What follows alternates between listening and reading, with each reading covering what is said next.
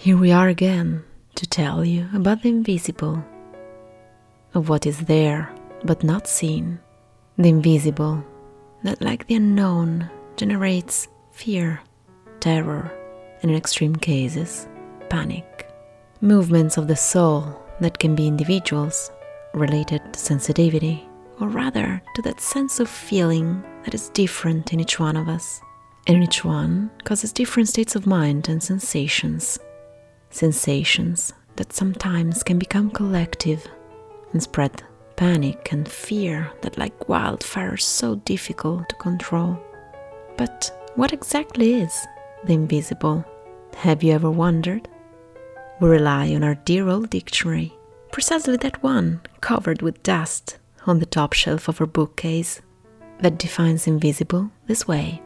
From Latin invisibilis, unseen, not visible, in an absolute sense of what does not show up materially, being pure spirit or anyway bodiless, or of things that, due to their distance or smallness, one can only perceive with the help of tools, let's add, other than a human eye.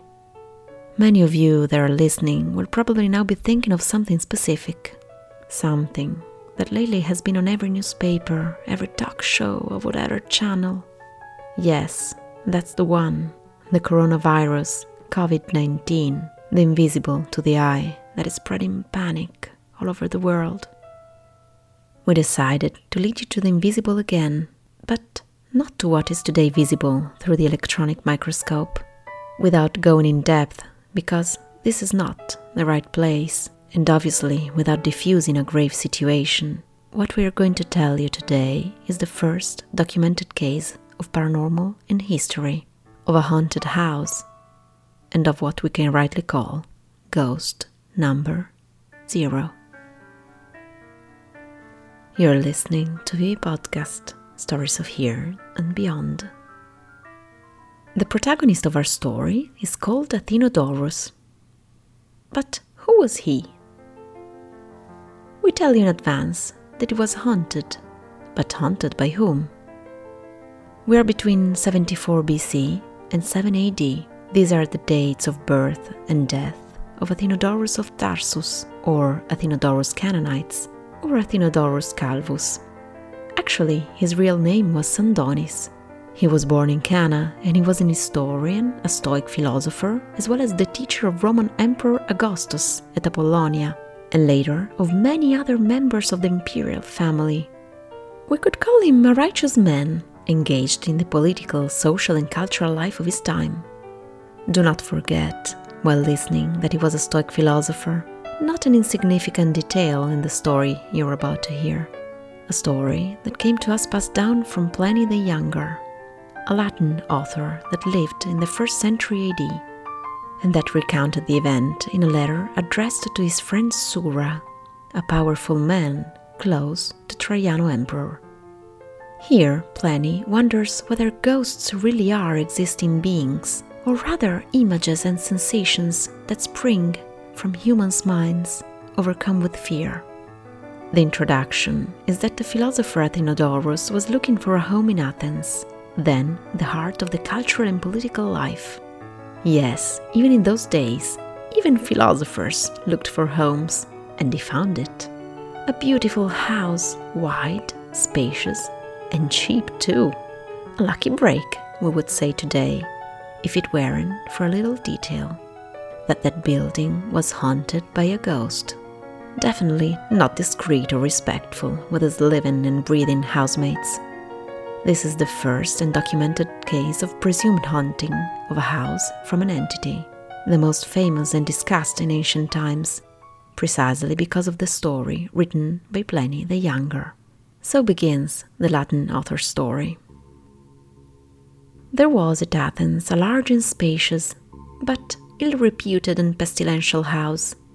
In the dead of the night, a noise resembling the clashing of iron was frequently heard, which, if you listened more attentively, sounded like the rattling of fetters. At first it seemed at a distance, but approached nearer by degrees. Immediately afterward, a phantom appeared in the form of an old man, extremely meager and squalid, with a long beard and bristling hair, rattling the gyves on his feet and hands. The poor inhabitants consequently passed sleepless nights under the most dismal terrors imaginable. This, as it broke their rest, threw them into distempers, which as their horrors of mind increased, proved in the end fatal to their lives. For even in the daytime, though the spectre did not appear, yet the remembrance of it made such a strong impression on their imaginations that it still seemed before their eyes, and their terror remained when the cause of it was gone. By this means the house was at last deserted, as being judged by everybody to be absolutely uninhabitable, so that it was now entirely abandoned to the ghost. However, in hopes that some tenant might be found who was ignorant of this great calamity which attended it, a bill was put up, giving notice that it was either to be let or sold.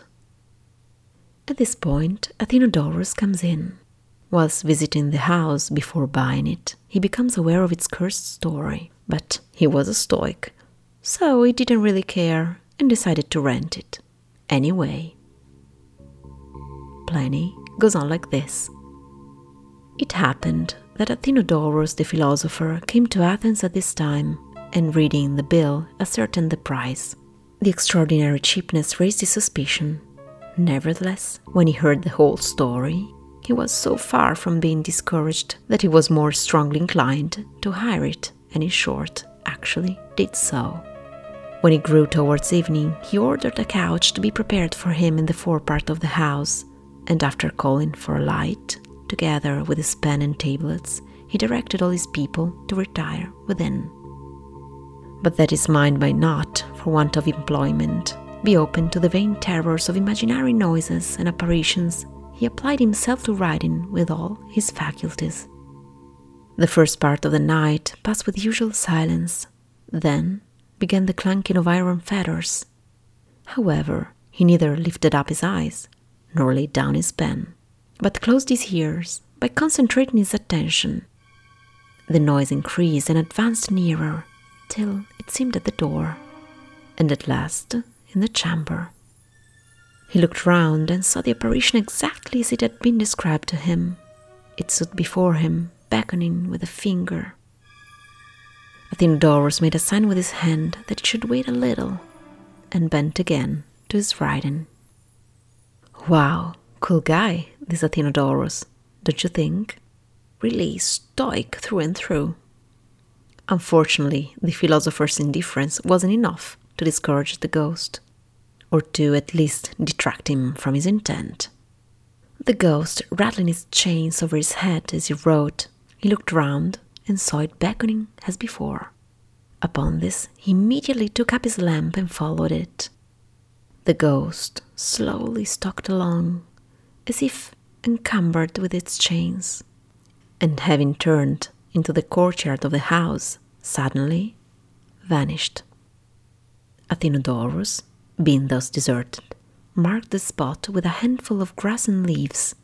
The next day he went to the magistrates and advised them to order that spot to be dug up. There they found bones commingled and intertwined with chains, for the body had mouldered away by long lying in the ground, leaving them bare and corroded by fetters. The bones were collected and buried at the public expense, and after the ghost was thus duly laid, the house was haunted no more. This is how things went in the long story by Pliny the Younger. With the friend he's writing to, he reflects upon the supposed existence of what today are called paranormal phenomena. Our leisure, he writes, gives both to me the chance of learning and to you the chance of teaching me. So I should very much like to know whether you think that ghosts exist and have a form of their own and some sort of supernatural power, or whether, being empty and unreal, they take their shape from our fear. Centuries after, do you have an answer?